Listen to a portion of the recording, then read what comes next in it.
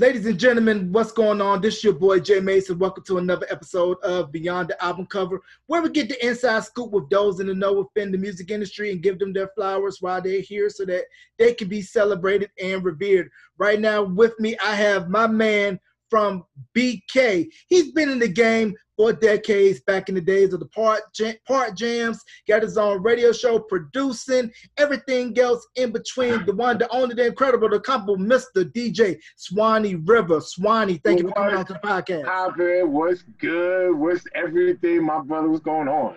Not much, man. I appreciate you taking the time out to be with me on the podcast. Of course. Why not? It's a pleasure. It's an honor. Yeah, and I want to give a special shout out to the professor for linking us up and making this interview happen. Yeah, shout out to the pro. Yeah, you already know. Yeah, so how are you holding up with COVID, and how's it been affecting you as a DJ, knowing that gigs are kind of dry right now? Well, you know what? Thank God that I have my radio show, which is airing tonight at New York time, 10 p.m. on All Digital Radio, RWS Radio. Yeah, thank God for that, man. Because if not, man, I think I'll be losing my mind.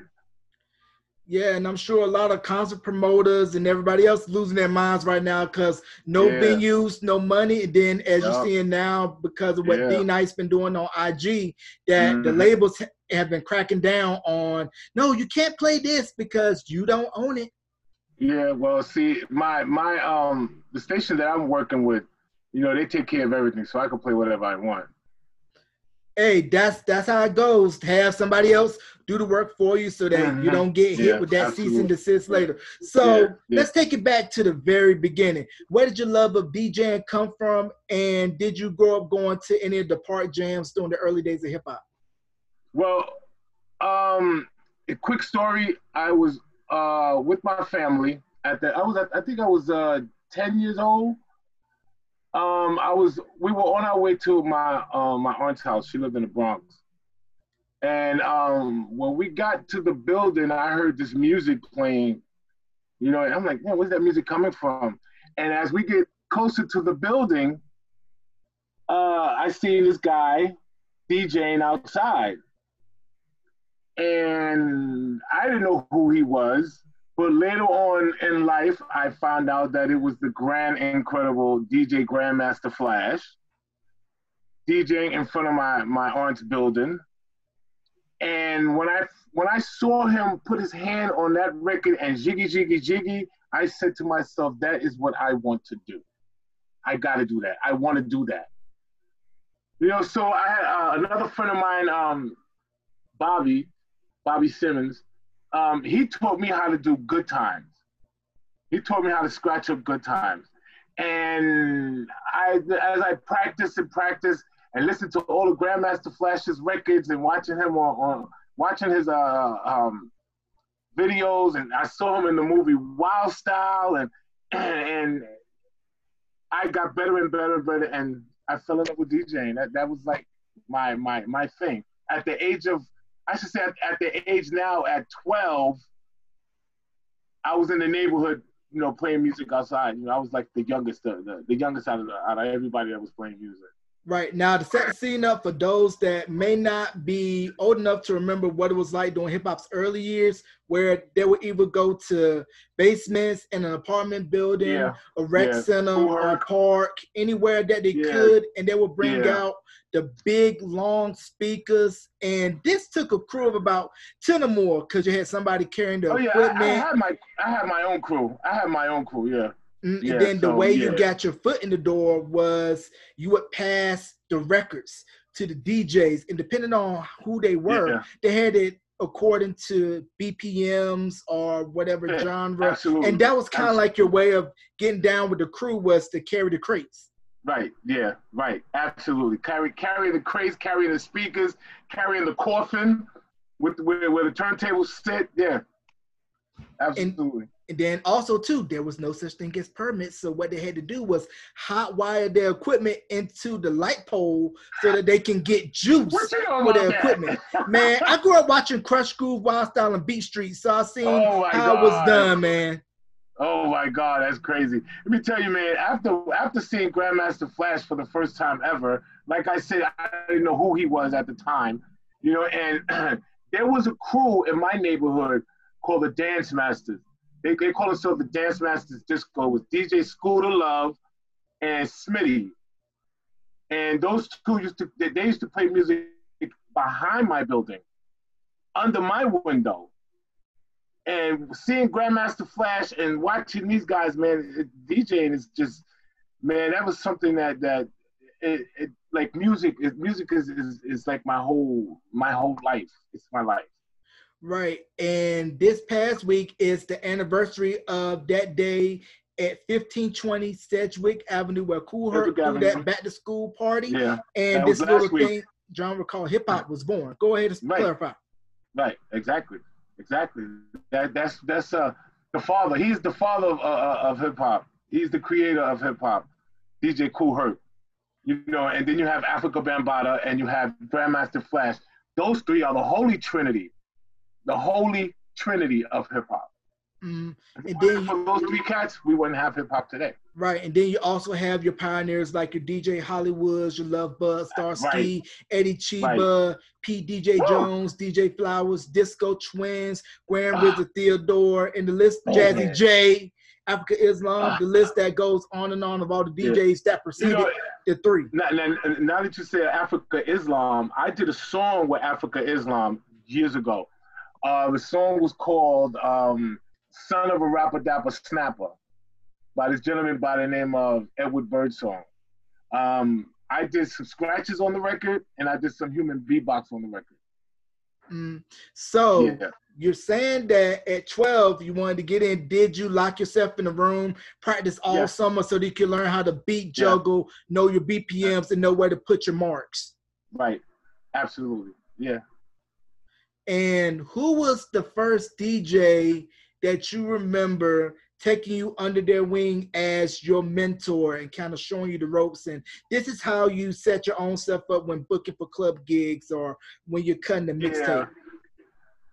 Well, the first DJ was Scooter, because Scooter Love, he was dating my sister.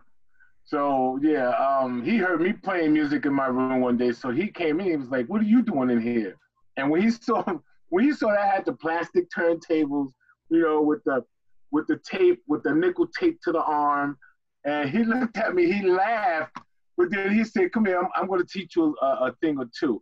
Now, mind you, I had the kind of turntables that didn't have pitch control. So what I used to use was toilet paper. People laughed when I say that. I used to take the toilet paper, roll it up, and put it under the plate, and it would slow the plate down, so I can mix this song with this song. Does that make sense? Yeah, and very ingenious way of do it yourself, and that's what I admired about the early DJs and producers of hip hop, where you pretty much had your home studio and just made do with what you had. Yeah. With what I had, exactly. And then also another little factor that a lot of DJs benefited from, that blackout on that night, and I believe it was 77, where everybody was hitting up Crazy Eddie's or whatever your local electronic store was to start up a DJ crew. The statute of limitations is up, so don't feel bad if you took anything, but a lot of crews sprung up overnight because of that. And then mixtapes were getting passed around from borough to borough, and some DJs had at the beginning, do not copyright, because if I catch you with it and you weren't supposed to have it, then it was going to be beat down on site. Right, exactly. I remember, I think I was 10 years old when the blackouts happened. I remember taking like a piece of sandpaper and scratching out the labels, because I didn't want nobody to have what I had. I just scratched them out, and then I will put something on the label so I know what that song is. Right. And this was, of course, back in the day when there was this thing where it's no biting. No biting. No copying. No. You had to be original. If you bit somebody's routines or you bit what somebody else was doing, man, that was an instant beatdown, of course. And I'm sure, like you were saying, you scratched out the records that you had because you didn't want no DJs to get a leg up. Right. So I'm sure all the DJs were very stingy with where they got their collection. Like, I'm not telling you where I got this from. Like, you either get it from somebody that you're in good with at a record store, or you knew somebody that had a private stash and you brought it off of them. Right. But see, let me tell you this. By the age of 15, 16, in my neighborhood, there was a store called Soul Shack, right? And I used to go to that store. I used to cut school just to go and hang out in that store. So the owner of the store, the guy, you know, he started liking me because, you know, I was very curious about how they're selling records and how they're doing stuff in that store. He gave me a part-time job in that store. When he told me you can work here part-time, but you have to go back to school, it was like the heavens opened up. I get free records. So I get exclusive stuff. So I worked in that store for after high school, then I worked in there full-time. You know, and I was getting free records. I had so many records, man. I mean, I still have them. They're in my sister's basement. I think I have maybe well over 100, maybe 125 milk crates in her basement. Yeah, in her basement. And she keeps fighting. She keeps fighting with me because she wants me to take them things out of there, and I refuse. That's an insane collection. You know, hey, I'll give you these free records, but you got to go back to school. And a couple of years ago, I did an interview with Tom Moulton, and he was telling me about the history of the 12-inch and how disco went hand in hand with hip hop. And the birth of the 12-inch was designed to keep everybody dancing on the floor, because before the 12-inch, they would try to compress long records onto a 33, and the sound wouldn't be as clean and as crisp. So the 12-inch developed into longer records, which got people on the floor and led to what we now know as the dance / remix or extended mix culture. Right. Yeah, because 12-inch records, like, well, if you buy it, well, back then, if you bought a whole album, every song, the tracks were compressed. A 12-inch, one song, the tracks, the grooves were opened up a little bit, so the quality was much better. Yeah, I definitely agree. And then also, you know, Sylvia Robinson with Sugar Hill Records put out Rapper's Delight with Sugar Hill Gang, and they used the in-house band for a lot of those records. And then just recently, I was listening to Questlove Supreme, and they interviewed Rick Rubin, and he was saying how while that was good for getting hip hop into the door, they necessarily didn't care for it because it still kind of had R&B undertones where it was smooth. But once Def Jam came out, it was street. It was more of, this is what the kids are listening to, and it's not polished. Right. So what were some of the rap records that you ended up spending your hard-earned money on that you can remember saying, I'm going to save up my money to get this album? Man, let me tell you something. Working in that store, I would order special stuff for myself. Like, I remember, wow, you're taking me way back. I remember, of course, the Sugar Hill Gang, and I got a story about that song. The Sugar Hill Gang, Spoonie G, Love Rap, Willie Will, Willie's Rap. I remember all these songs. Wow. The Funky 4 plus 1 more, another Sugar Hill artist. I mean, there was so many tracks. Oh my God. It's hard for me to remember these, but yeah, I used to spend a lot of Sugar Hill, a lot of Profile Records, a lot of hip hop. So a lot of when hip hop was a baby. Yeah, so a lot of Enjoy, Emergency, Sleeping Bag, Wild Pitch, Cold Chillin', South Soul, all of that good stuff. Yeah, Biz Markie and Big Daddy Kane and Eric B and Rakim. I mean, the list is endless. Because those songs are timeless. Those songs are timeless. Because if you play those songs today, people will go crazy. Mm-hmm. It still get the dance floor going. Of course, because those are classics. I mean, I don't care who gets mad at this, but these rappers today, they do not make classic music. None of his songs are. I mean, I don't see myself playing a little Zeke or whatever his name is. I don't see myself playing that 10 years from now. I don't see it. Or WAP.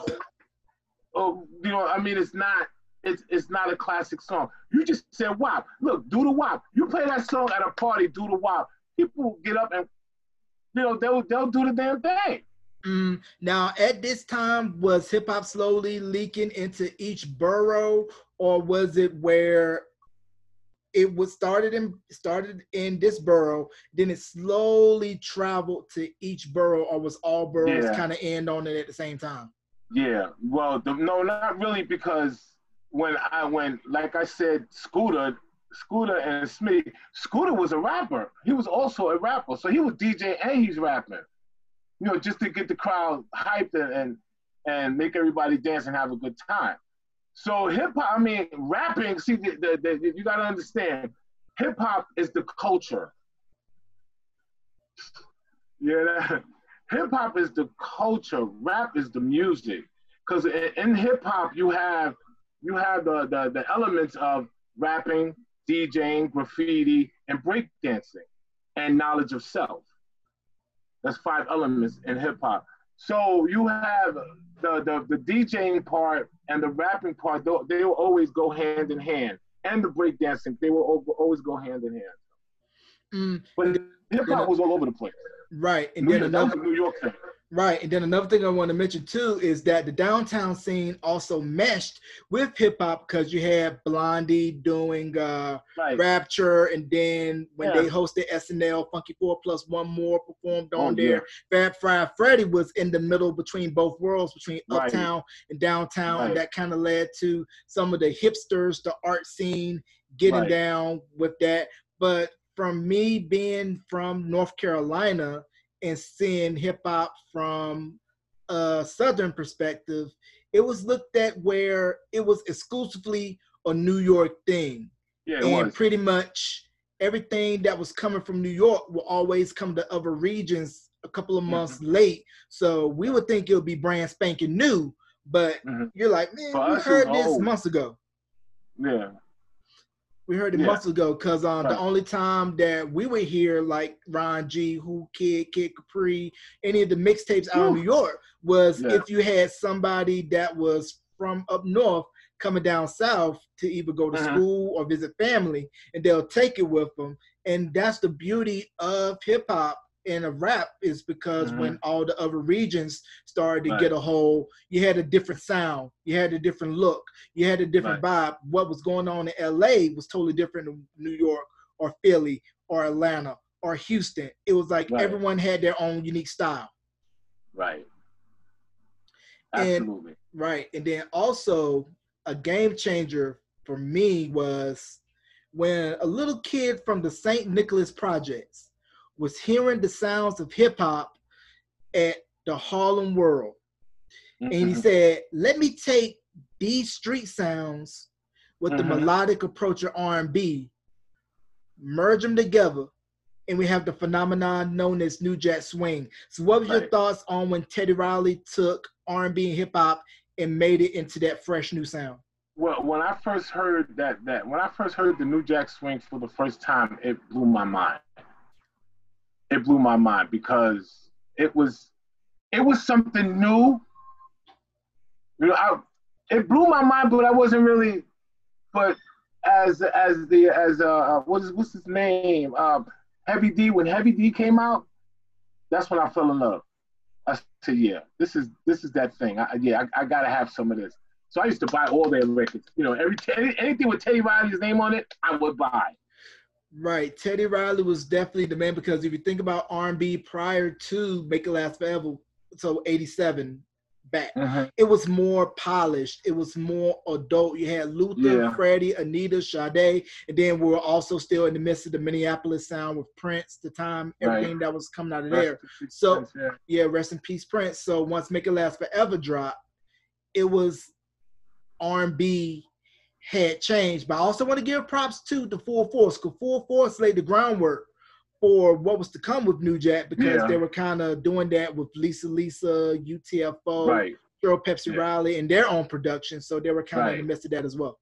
Yeah, that's another thing. When I heard Lisa, man, I fell in love with that woman. You know, she is the reigning queen of freestyle music. And freestyle, that's Latin hip hop. Yeah, she is the reigning queen. You know, there's a lot of females who do that type of music, but I think she was the first.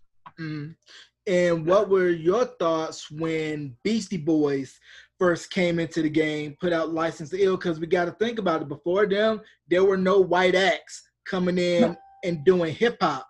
So everybody was looking at it like, hold on, who are these three white boys trying to rap? I mean, when I heard the Beastie Boys for the first time, I was like, they're making fun of hip hop, and I don't like it. Yeah, because I like License to Ill, but some of the lyrics and some of the songs that were on there kind of sounded very Animal childish. House, frat boy. Frat boy, childish nonsense. Right. Yeah. But then Run DMC came out with their debut in Raising Hell. That was another game changer, because a lot of people, because with Russell being Run's brother, a lot of people thought that they were signed to Def Jam, but they were on Profile, but Def Jam affiliated. I mean, their beats were hard. They had that first look of, we're not going to dress in costumes like rock acts or P-Funk. We're going to dress like the dudes in the streets. We're going to have the Godfather hats, the gold chains, the black leaves, and my Adidas. You know, I used to dress like them too.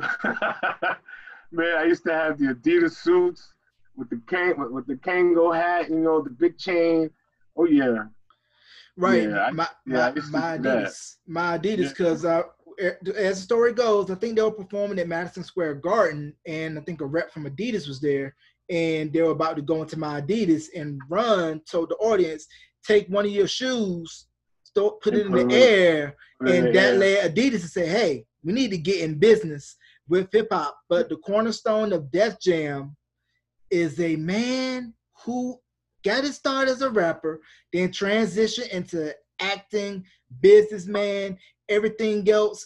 And don't let that NCIS money fool you, because he can still give you that 16 bars if you come to him wrong. Uncle L, LL Cool J. So LL served him well. Yep. Personally, in my top 5 of MCs, and just to see his career to where he was signed to Def Jam, put out Radio in 85, and to still be relevant 4 decades later is just a testament to his staying power and willingness to reinvent himself. Right. You know, LL, skinny kid from Queens. I saw him in that movie Crush Groove for the first time. When I saw him in that, I was okay. This dude got some, you know, he got some bars. But when he dropped that album, that radio album, and everybody knows he was the first rapper to do a love song. The first rapper to do a love song. I Need Love. No other rappers was doing that. He was the pioneer of that. Right. And then everybody started doing their own little rendition, and you know. Yep, and he's still eating off of that. And also, I want to give props and highlight Houdini. Yeah. We got to talk about Houdini. Escape album, big album, Friends, big album. Thomas Dolby did a lot of their earlier records. You know, Mr. Magic's. I didn't even know that. That's crazy. I didn't know that. Mr. Magic's one. Yeah, Thomas Dolby did that because they were signed to Jive, and they went over to the UK to do some of the work on the Escape album. That's crazy, man. Yeah, Larry Smith, may he rest in peace. But also, another point I want to highlight about Houdini was they were a part of the first big rap tour, the Fresh Fest, which was put together by Mr. Michael Malden, who's the dad of Jermaine Dupri, who was the dancer for Houdini on that tour. And also on that tour was the Fat Boys. Yeah, you're taking me way back, man. You're taking me way back. That's what I try to do. The Fat Boys I thought was dope, but I think with their rhymes and stuff, a lot of people weren't taking them seriously as MCs, looking at it as a novelty act because, Krush Groove. Then they did Disorderlies, the Beach Boys record Wipeout. But what really made the label kind of go away was when Prince Marky D branched out on his own to do his own stuff in his production and linked up with Corey Rooney. Right. I really don't want to give it away, but I live on Buffy's block. Wow. I'm living on Buffy's block. That's where I live. They're all from East New York, and the block I live on back in the days was the block Buffy used to live on. I don't know. I just said that. I don't know why I said that 3 times, but yeah. Crazy. Rest in peace to Human Beatbox Buffy, and then from a group that merged R&B and hip hop, but had that old school 50s doo-wop sound. Originally, they were called the Force MCs, later renamed to the Force MDs. So, what was that like, kind of seeing those guys taking R&B? Girl, yeah. Those guys were great at harmonizing. They used to harmonize everything, man. Those guys. I mean, when they dropped that track, "Forgive Me, Girl," I was like, wow, hip hop is really evolving, from the hood to global. Yeah, and it's go ahead. Yeah, I was saying it's still the world's most popular listened to music, but if you just think about what they were doing, it was revolutionary because hip hop and R&B was like, you remember the old school Reese's peanut butter cup commercial where you had the chocolate candy bar on one side and the peanut butter on the other side, and the two never met until by accident, and you're like, this is pretty good. They crashed into each other, yeah. It's pretty good. It's pretty good once you put them both together, and it's been making sweet, beautiful music ever since. And then a funny story about another group that merged R&B and hip hop, New Edition, because I know that in interviews they were talking about when Candy Girl first dropped, they were used to come to New York a lot and do a lot of club shows, and they would go to all 5 boroughs, be in Manhattan here, then hop and go to Queens here, and just really get their bearings. And I just found it kind of interesting that with them being the first generation of kids growing up with hip hop and then incorporating that into Jackson 5 inspired ditty, it was dope to see that, and then just to see where all 6 of them have gone on to their solo careers. BBD. I remember when I first heard Candy Girl, I thought it was the Jackson 5, to be honest with you. I was like, wow, look at that. And when I saw that first video, I was like, wow, these kids are unbelievable, man. It's incredible. Right. Definitely dope. They're still strong to this day. And then once Bobby exploded with Don't Be Cruel, I mean, just looking at his whole persona, his attitude was straight hip hop. Yeah. I was, I'm gonna be honest with you, I was never a Bobby Brown fan. I was never into Bobby Brown. I mean, the group, yes. The New Edition, yes. But Bobby, because I thought he was just too cocky, too ridiculous with certain things that he was doing. But that one song, Don't Be Cruel, I used to play that. I remember playing that one time at this party, and the crowd responded. It was when that record first dropped. The crowd responded. Their response was like a little, but like after a while, then that song caught on, and people were like, play that, play this. Like, all right, I'll play it, but I'm not really I'm not really a Bobby Brown fan. Right, not too keen on it, but also I want to highlight this man who had a show on WHBI, and it later transitioned onto WBLS, which was headed at the time by the late great Chief Rocker, Mr. Frankie Crocker, Mr. Magic, and the Rap Attack. And the importance of that was the seed for everything that was to come with Cold Chillin', because Marley Marl was with Mr. Magic, Fly Tie, and then everybody else from Cold Chillin', BDK, Biz, Roxanne, came on later. I remember one day Frankie Crocker saying that he would never play rap music on his show. He said, I would never play that. That's noise and nonsense. I remember him saying that until Rapper's Delight came out, because Rapper's Delight was a major, major hit. And he had no choice but to play it. Yep. Once the people start talking, you have to play it. You have to listen to the people. The people are the ones who are paying you, so you gotta listen to them. And then also at Kiss FM, you had Red Alert and Chuck Chillout doing their own show too as well. Those are my idols, man. Those dudes are still my idols. Red Alert and Chuck Chillout, man. Never met them. I would love to meet them. But those guys, man, they're still my idols. Wow. Yeah, and I know a lot of folks made a lot of money recording those tapes, selling them, and you probably had your Fresh J's and everything like that. So right around this time, Def Jam was exploding.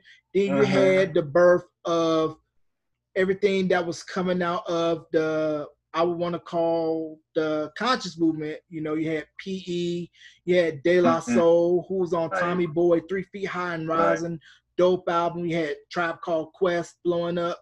Then you started having some acts from Jersey seeping in. And then we also started seeing a lot of West Coast acts breaking through during this time. The first time I heard NWA, like, wow, you could say that on records? Really? Damn, you can curse like that? I was drawn into NWA from the gate. As soon as I heard that first song, what was the song? Oh my God, what was their first hit? Was it Boys in the Hood? That was Eazy-E. Straight Outta Compton. Straight Outta Compton, the name of the movie. Duh. Yeah, when I heard that song, man, I fell in love with NWA. Right. So was there Dr. Dre, when I heard Dr. Dre making beats, that's when I fell in love with making beats, because I wanted to be like him. Right. So was there a lot of resistance at the time from a lot of East Coast DJs that weren't so warm to what was coming out West? Well, a lot of East Coast DJs didn't want to play West Coast music because, hip hop, our attitudes was, it started here and it will stay here. We don't need nobody else from no other place to do what we do. We invented this. But, my attitude had to change, because I couldn't deny that. I couldn't deny NWA because the music was so good. It was good. So I used to play it for myself. I never played at parties or anything because nobody wanted to hear it, but I will play it for myself. Right. And then you also had other acts out West, such as LA Dream Team. You had the World Class Wrecking Crew, Uncle Jam's Army, Egyptian Lover. And then if you go up I-5 to Seattle, you had Nasty Ness and Sir Mix-a-Lot doing their thing with Beepers, My Posse's on Broadway. And then the Southern sound was starting to take shape, because you had Spanish Fly out of Memphis, Jay Prince, Rap-A-Lot, of course, and then Uncle Luke in Miami. Yeah, that's that man. That's the man. Right. The man. Right. And then when you think about what Luke and Jay Prince were doing, it was at a time where a lot of people looked at what was coming out of the South as not up to par with what was coming out of the West Coast and LA and out of New York. So Luke and Jay Prince moved in different circles, because Jay Prince's content on Rap-A-Lot was more street oriented, with the Ghetto Boys, while Luke's music was dance all the way. And then Atlanta kind of caught on to what was going on in Miami and put their own spin onto the Miami bass sound. And that kind of planted the seeds to what we see now with the whole Southern dominance of rap. Right. Right, absolutely. You know what? When I first heard that Miami bass, man, I played an Uncle Luke song. The song was called "Throw That Dick." Throw that dick. Throw. When I played that at a party, believe it or not, that stupid song blew out my speakers, man. So the party was cut short because the bass was so intense on that. You know, that 808 was so intense. I wasn't ready for that. I wasn't ready for that 808 bass. Shout out to Uncle Luke for all of that, man. For real. And because of Uncle Luke, all the rappers have the right to say what they want to say on the records. Because you got to remember, rap was still looked at as, why are they saying this? And he actually went to the court to fight for your right to say those 4 nasty words on records. And won. Freedom of speech. Like, I mean, what's the problem? Then that's when they gave us those stickers, those parental advisory stickers. Yeah, I remember that. And then we also have the rise of Atlanta, because we have LaFace Records with LA Babyface, and then we also see what was coming out with Organized Noise, Outkast, and everything else. I used to like Organized Noise, man. Organized Noise, they had some jams, man, for real. Yeah, Organized Noise, dope. And when Outkast won the Source Award for Best New Artist, it was during the whole East Coast, West Coast thing. Andre 3000 got on stage and said, the South got something to say. And I'm sure for everybody else outside of the South, Outkast was a tough sell because it wasn't gang banging. It wasn't the Chronic. It wasn't Doggy Style. It wasn't that hardcore Biggie stuff, but it was unique to Atlanta. It was good. I feel it was good music. It was good music all around. Listen, man, I am a hip-hop lover. I love hip-hop. You rapping on a record, I'm going to sit there and I'm going to listen to you. If I don't like it, I'm going to tell you I don't like it. Right. You know, but like those songs from back in the day, man, for me, it's all good music. It's all in fun. I love it. Yeah, why not? Yeah, I'm a big fan of everything too. And we just wrapped up the No Limit Chronicles, and what Master P did is still being talked about to this day, because who do you know was able to go into a record label and say, no, I want 80% of the profit. You get 20 and I get to keep all my money? My masters and everything? Yeah. Game changer, because he was talking about how when he put out I'm About It, he put up the money himself and he kept all of the profits from the sales. He sold 2 million tapes at $10 a pop. Yeah, man. The dude, he's definitely one of the great pioneers of hip hop. Definitely one of the great pioneers. And then also out of Philly, we have Rough Riders. Their Chronicle special on BET is currently going right now. So Rough Riders, they had that street element to what they were doing. Now, I didn't know this until I saw the first episode, that DMX had a single deal with Rough House. Right. And when he put out the Born Loser record, it was produced by Chad Elliott, a.k.a. Dr. Seuss, a.k.a. Chad from Krush Groove, who I didn't know that was him until a couple of years ago. And, of course, he did Stilo for 702. You know what? I didn't know that. Yeah. Can I just tell you something right quick? Go ahead, bro. Just tell you something? Brother, you are teaching me some things.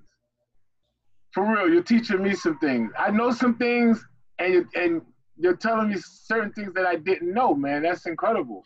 Wow. Yeah, and then another thing that I find amazing about what the New Jack Swing sound was going on at the time with what Diddy and the late Andre Harrell, may he rest in peace, with Uptown, was they were able to take that smooth R&B sound, molded with hip hop, and have this thing called hip hop soul. He was able to take Mary from Yonkers, make her into the queen of hip hop soul. And then he took 4 guys out of my home state of North Carolina, turned them from church singing boys into singing bad boys, Jodeci. So, because I know for me, when I first saw the Forever My Lady album cover, I was looking at it like, this must be a rap album because they don't look R&B at all. No, they didn't. They didn't. For real, they didn't. Right. When that Forever My Lady record came out, man, that was a game changer right there. Right. That Definitely a was game real changer. sweet hip hop. I mean, some real sweet R&B, man. That was really Yeah. wow. Devontae doesn't get enough credit for his production. Also, I'll Be Sure, Cal West. Definitely got to big up them because think about it. I'll Be Sure's debut album was done before Al B entered Night and Day in the Sony Songwriters Innovators Contest, which got the eye of Quincy, and that led to his deal and then the Inner Black Mode album. Because when you hear Night and Day still to this day, it still hits. Yeah, it hits hard. Yeah. Just like the Color Me Bad, it still hits hard. Oh, shout out to Dr. Freeze and Spider-Man. I mean, they did, that. They did, of course, work for BBD. And what BBD was trying to do with the Poison album was that they wanted that Public Enemy Bomb Squad. Shout out to the Bomb Squad. Yeah, right. Their work with PE, and then when Ice Cube left NWA to put out America's Most Wanted. Yeah. Yep. Their production was so hard because when you listen to Poison still, it sounds just as hard and clean as a rap record, but it's a pure R&B record at heart. Right, absolutely, yeah. Right. Yeah, man. And when Jersey started to blow, you had acts like Queen Latifah, Naughty, Poor Righteous Teachers, Lords of the Underground. Did a lot of New York guys still feel like, yeah, you guys are across the bridge. We don't even count you guys. Listen, not me. Because let me tell you something. When I first heard Queen Latifah, that was an instant love affair. I fell in love with her automatically. That was just, as soon as I saw her and heard her, I fell in love. And then when everybody from the Flavor Unit started coming out, I was like, I'm hooked. I love that Jersey sound. That dirty, I love that. gritty. And Reggie Noble, my top 5 on my Dead or Alive MCs, Reggie Noble, a.k.a. Redman. Rest in peace, Apache.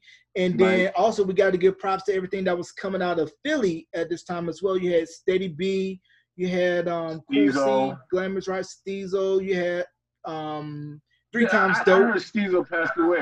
Yeah, Steezo passed away. Yeah, rest in peace, Steezo. Yeah. 3 Times Dope out of Philly, they were dope. Yeah.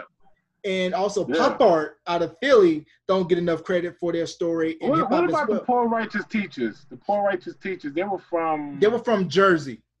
Jersey, okay. Yeah, they're from Jersey because I remember them in the Rock This Funky Joint video. They shot outside of the bridge, and I believe Trenton, I want to say. Yeah.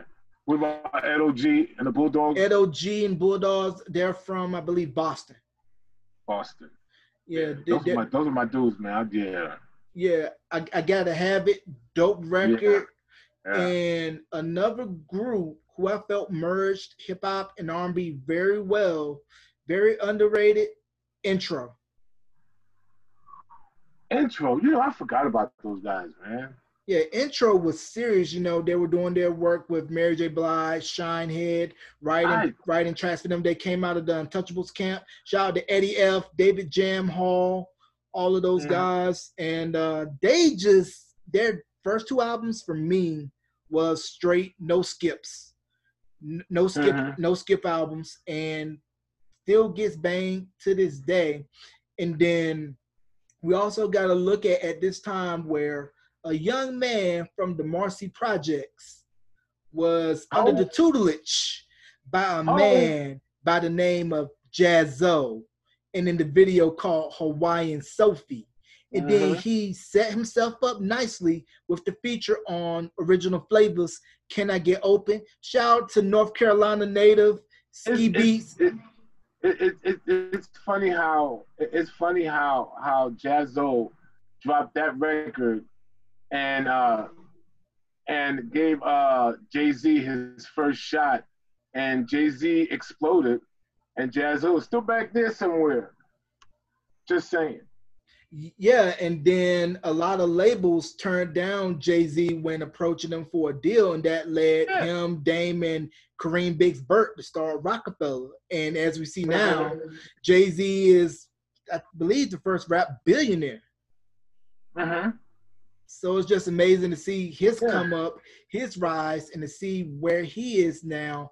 But when you think back to that era of Rockefeller, Bad Boy, Murder Inc., what made New York at that time special to you as a DJ? Mm-hmm. Because those Right. records probably get heavy play at clubs like the Tunnel Hell or yeah. Insert Here, whatever hip hop club was yeah. popping at the time.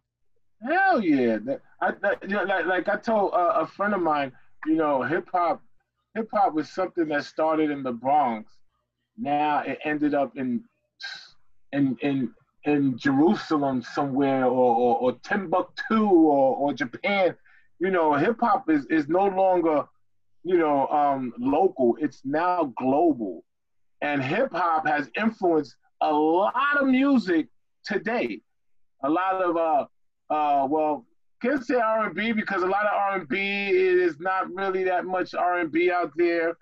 You know, some of the guys who are doing R&B today, I'm not gonna I'm not going to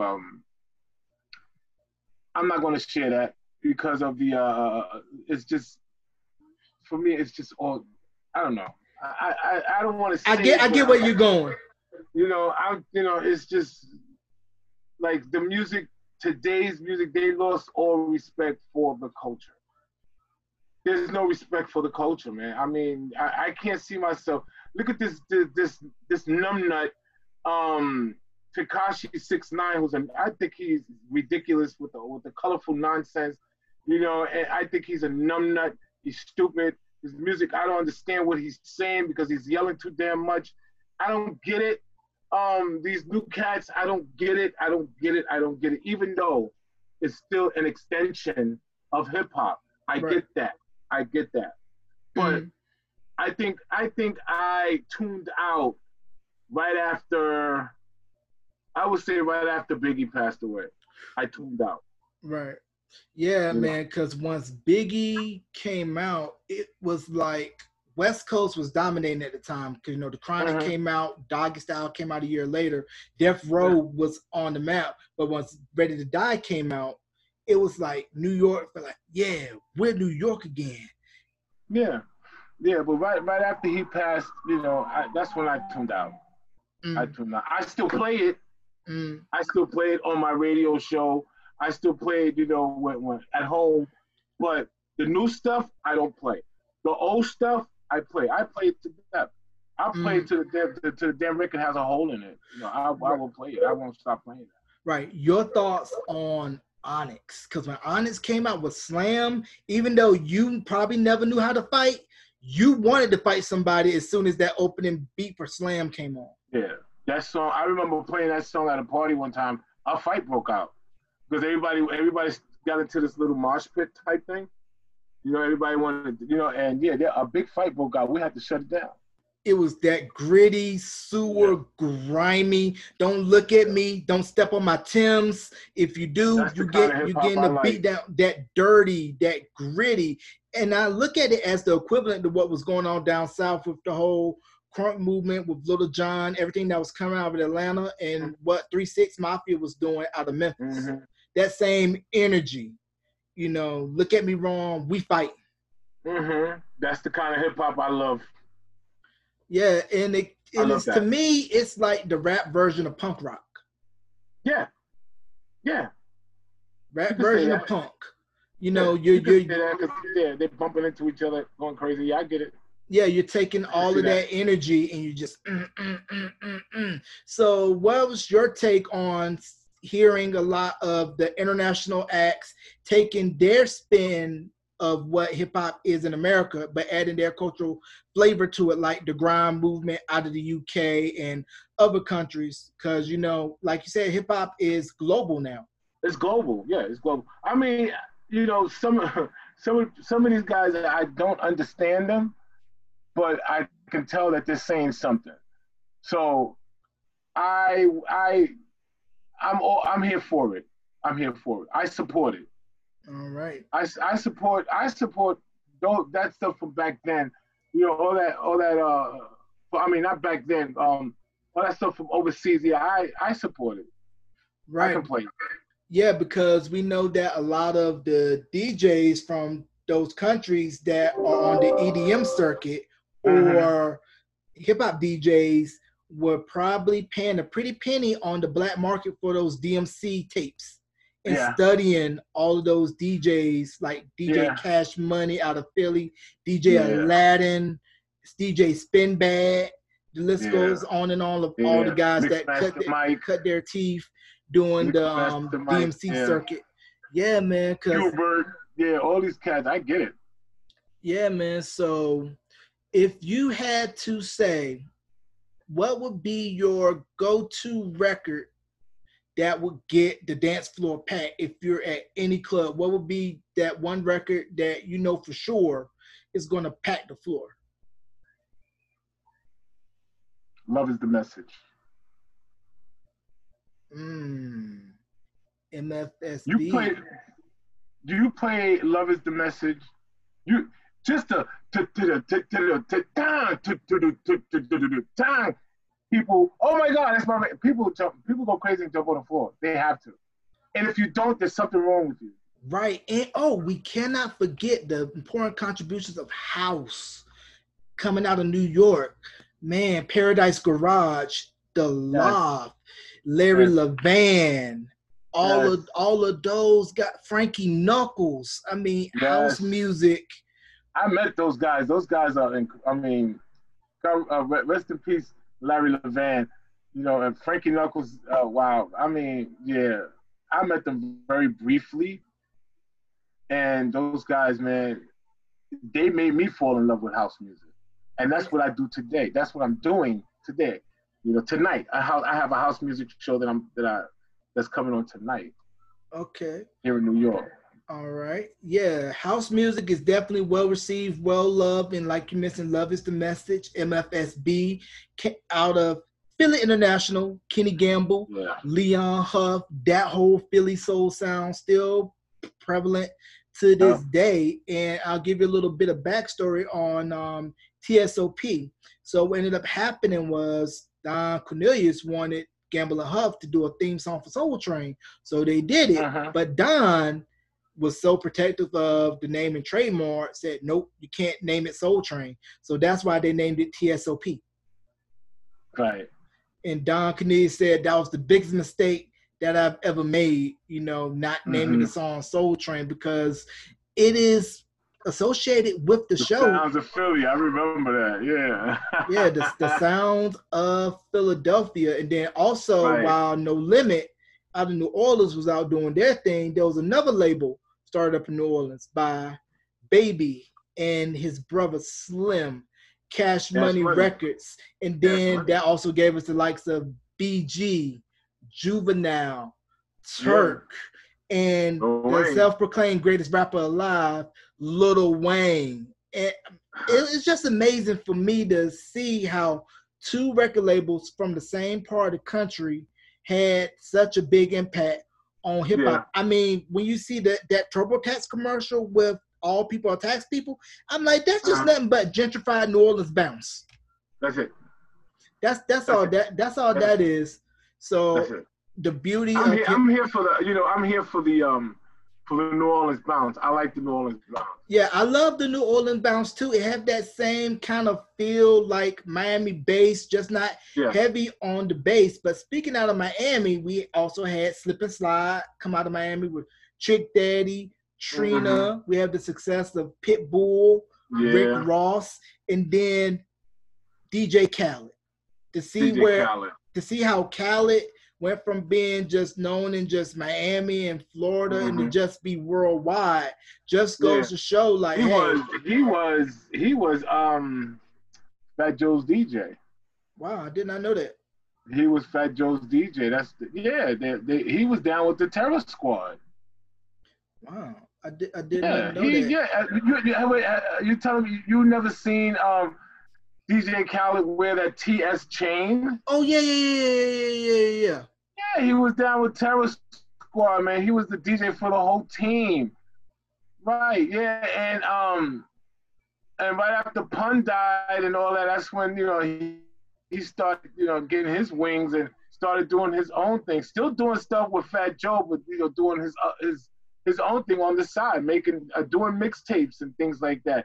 His albums are all mixtapes to me, because he's I don't know if he's making these beats. He's probably buying these beats. I don't know, because I'm not in the studio with them, so I don't know what the hell they're doing in there. But every DJ Khaled album that I've heard was a grand slam for me. Right. Khaled's records get the party moving now. Yeah. Is Staten Island looked at by the other inland boroughs as like the forgotten borough because they're kind of isolated? And once Wu-Tang hit, everybody was kind of like, oh, these guys are from here? Wu, the greatest rap group ever.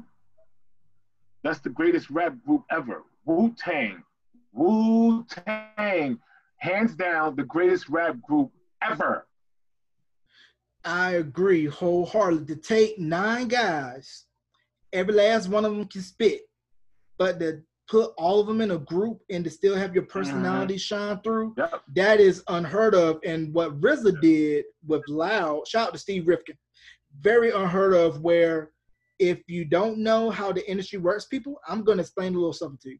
When a group is signed to a label, the label has what is called right of first refusal.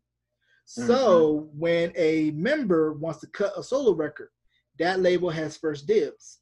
RZA was like, no, you're going to sign us, but we're going to each work our own solo deals to other labels.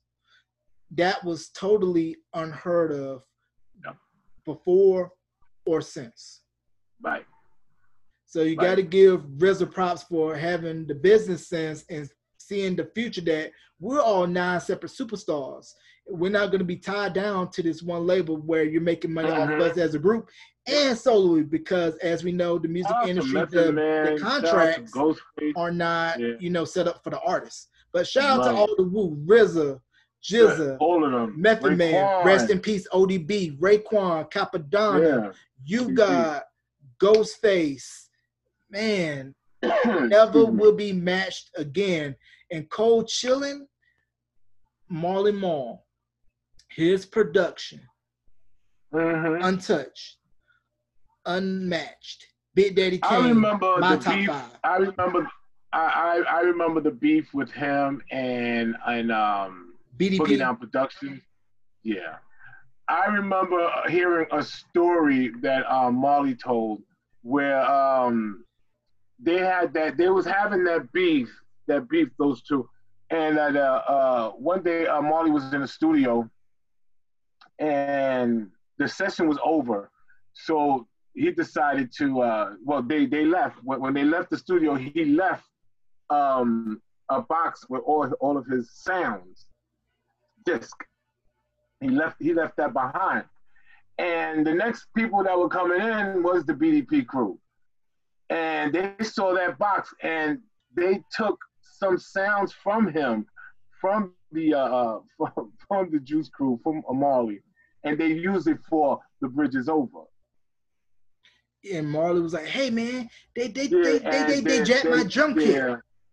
Yeah, that's crazy, man. That's crazy. And then what's crazy is when EPMD first came out with You Got to Chill, when they sampled More Bounce to the Ounce by Zapp, a lot of people thought that they were from the West Coast because not a lot of East Coast acts were using funk samples at that time. Right. Yeah. And so they still use it up to this day.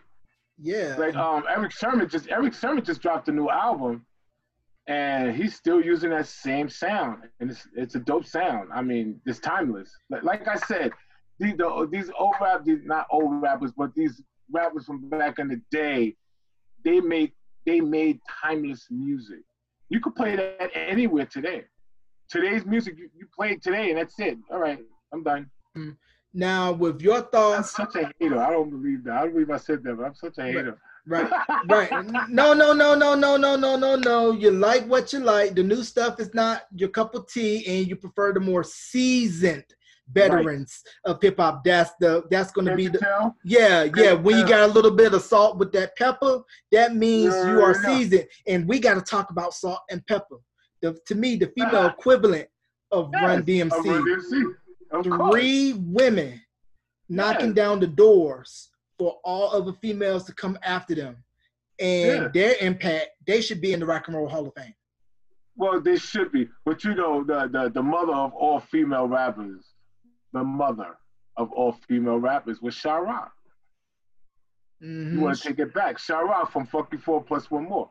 That's mommy for all the female rappers. Because she was the first one ever on a record with a bunch of dudes doing her thing. And she made the dudes sound good. Mm-hmm. She made that Funky 4 sound good. Mm-hmm. And then we could also talk about Pebbly Pooh. And then, of course, one of my top 5 female MCs, Roxanne Shante. Rhyme just as hard as a dude. When she put out Big Mama, like man. She was calling them out. How you want it served? Yeah, I'll give it to you any way you want it. Yeah, come on, Shante, man. And then the girl that I grew up with, we lived right across from each other. Sparky D. Remember Sparky D? Mm. Remember that beef she had with Roxanne Shante when that Roxanne record came out? And then those two, they made an album together called Roxanne Shante versus Sparky D. Mm-hmm. And it was a battle album. Those two against each other throughout the whole entire album. Every record, it was just them going against each other. Right. Right, and another underrated MC that I feel gets overlooked a lot, Special Ed. Of course.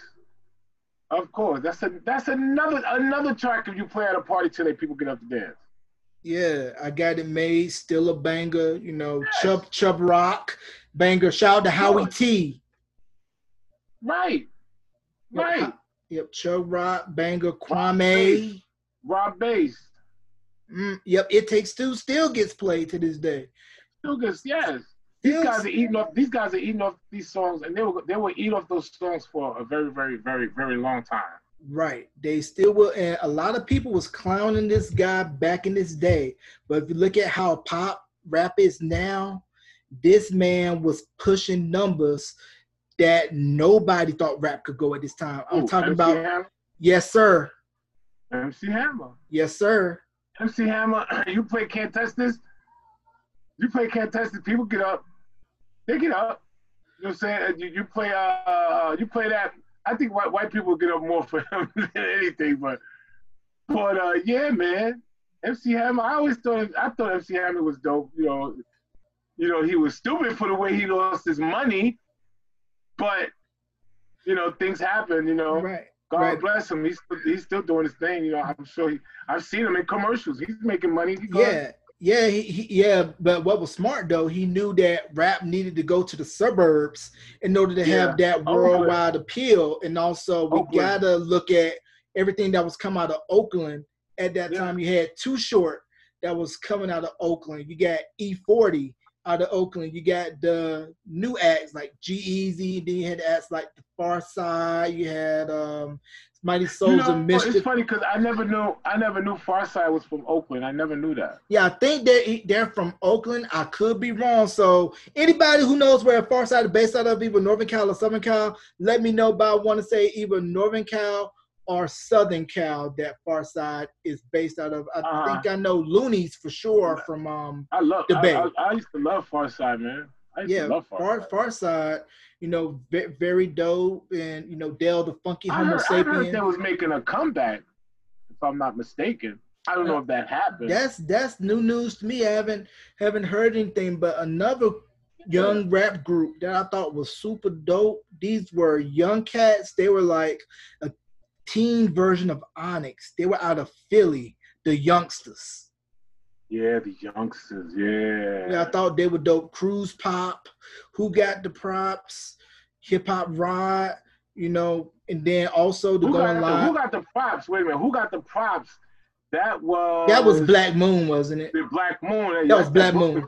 Black Moon, yeah. Shout out to Duck Down. They got your open record, still fire to this day. Of course, that's another timeless classic record. And then another record that gets everybody on the floor, that Uptown Anthem, Peter Guns, Lord Tariq, which samples wow, Black Cow by Steely Dan off of the Asia album. Dope record. I mean, the record was so dope. Wyclef had to sample it for Shakira for Hips Don't Lie. Mm-hmm. Right. Yeah, that's how dope that. Let me give you let me give you a little something off that record. That those trumpets in the beginning, those trumpets come from a salsa song by a guy named Jerry Rivera. Young guy named Jerry Rivera. Yeah, that trumpet is a sample of a salsa record. Man, I did not know that. And then also we got to look at too.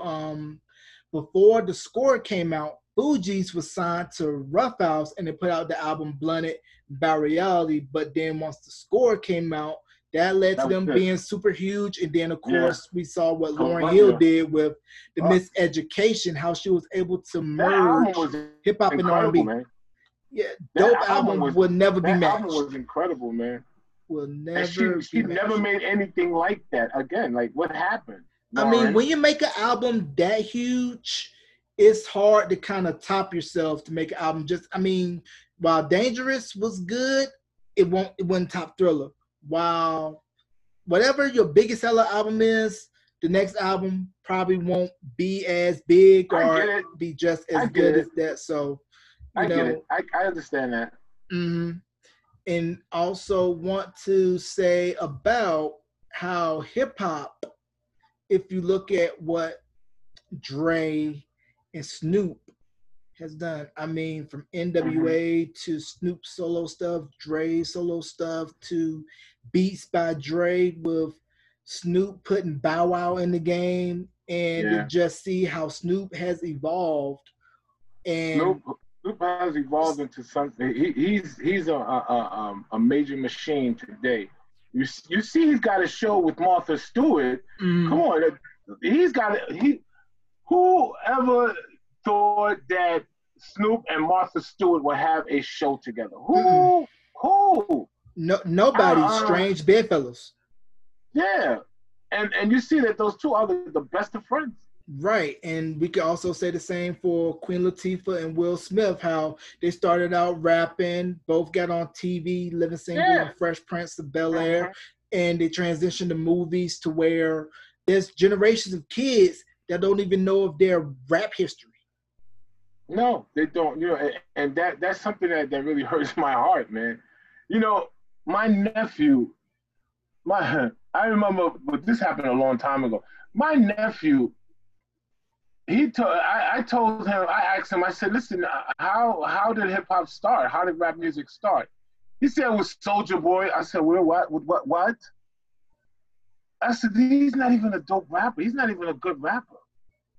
What do you mean Soulja Boy? What is a Soulja Boy?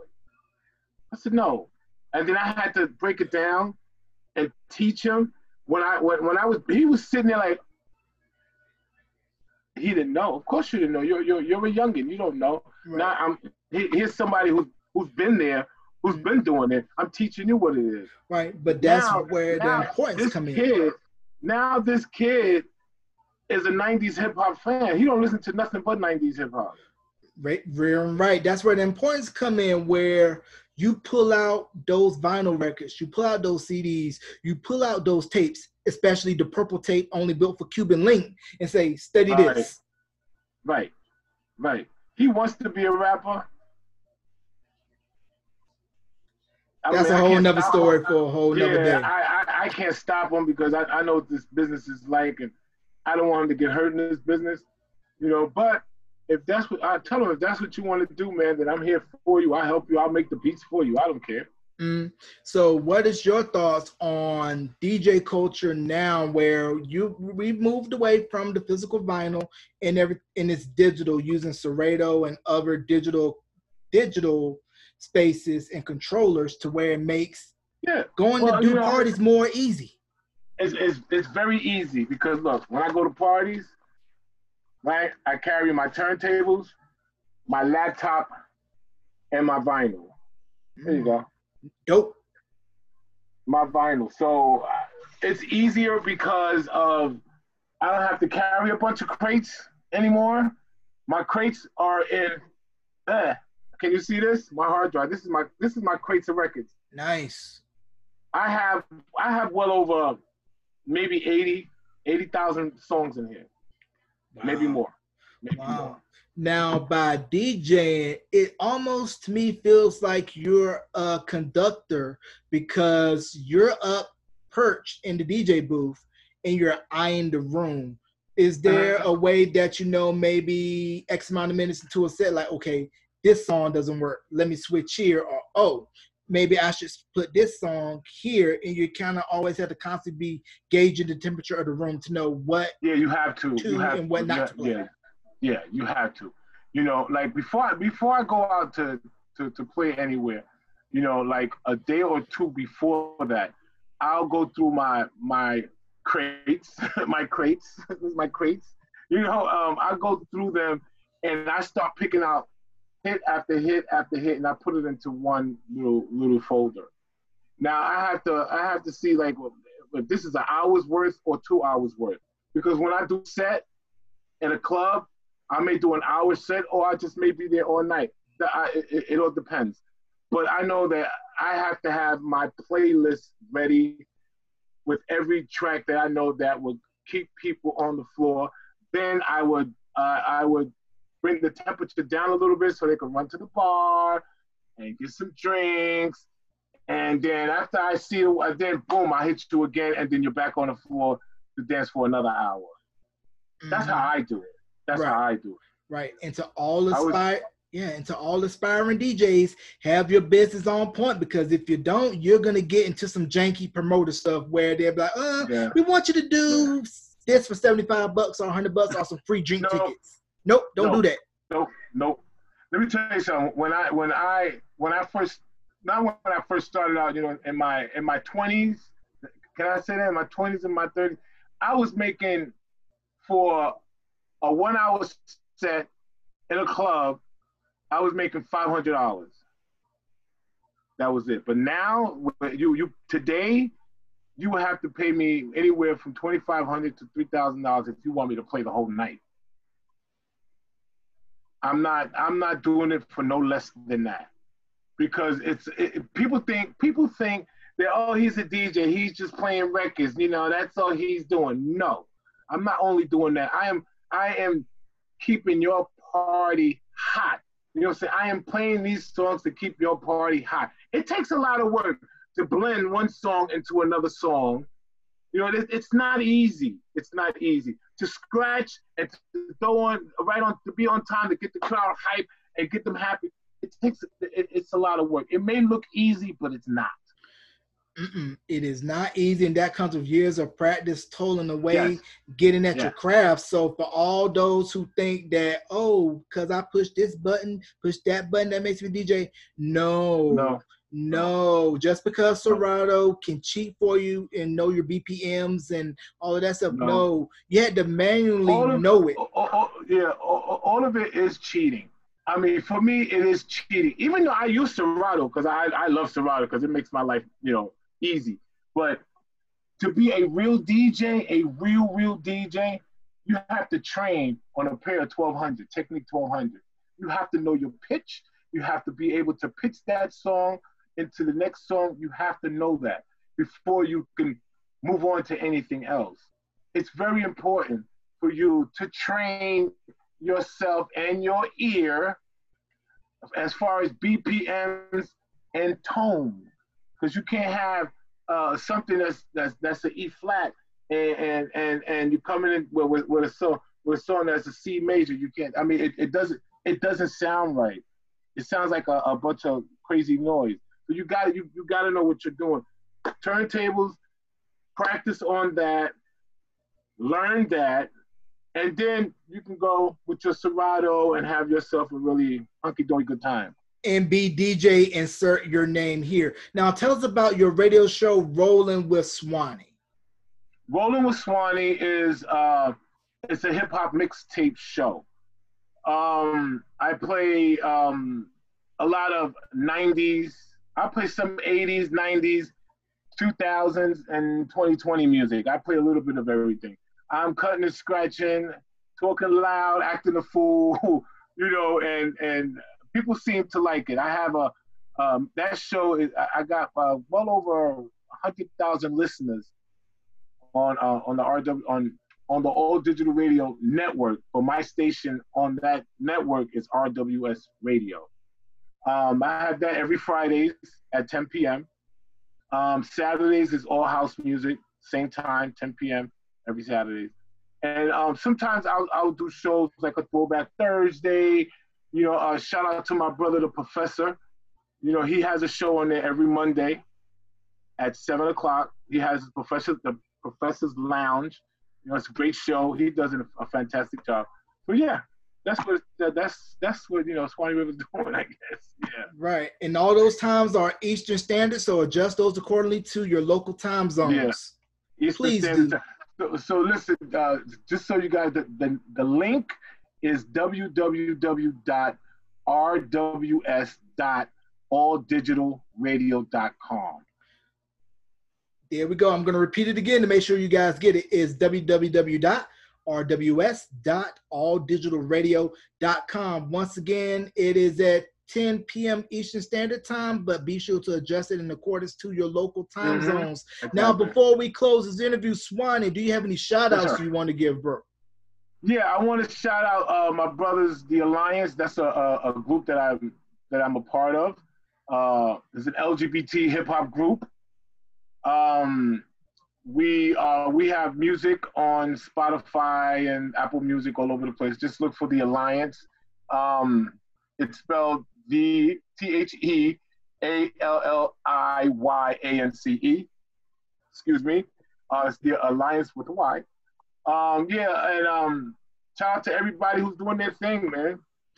And give the links to your social media. Where can folks find you? On Instagram is SRMG_RWS Radio. And I have another Instagram. Oh my God. I even forgot that. I don't even use that. But anyway, Facebook is Swanee River. Not Instagram. Twitter is RW Swanee and Swanee_River. All right, so find him, follow him on all those social media platforms. You guys are going to tune into his radio show because I'm going to give you the link one more time. It is www.rws.alldigitalradio.com. Yep, catchy. And the time zone, once again, is Eastern Standard at 10 p.m., but adjusted accordingly to your local time zone. This video content of the podcast will be available next week on my YouTube channel, youtube.com/J85. And also the audio only portion will be heard on Anchor, Breaker, Stitcher, Spotify, TuneIn Radio, Podbean, and just got approved for submission on Apple Music. So yes, it will be on there next week. So tune in, love it. Follow the Facebook page for the show, facebook.com/Beyond the Album Cover, or you can go directly to anchor.fm/Beyond the Album Cover, all one word. Ladies and gentlemen, Mr. DJ Swanee River, thank you for coming on the podcast, my brother. Anytime, man. You need me, I'm here, brother. Yes, sir.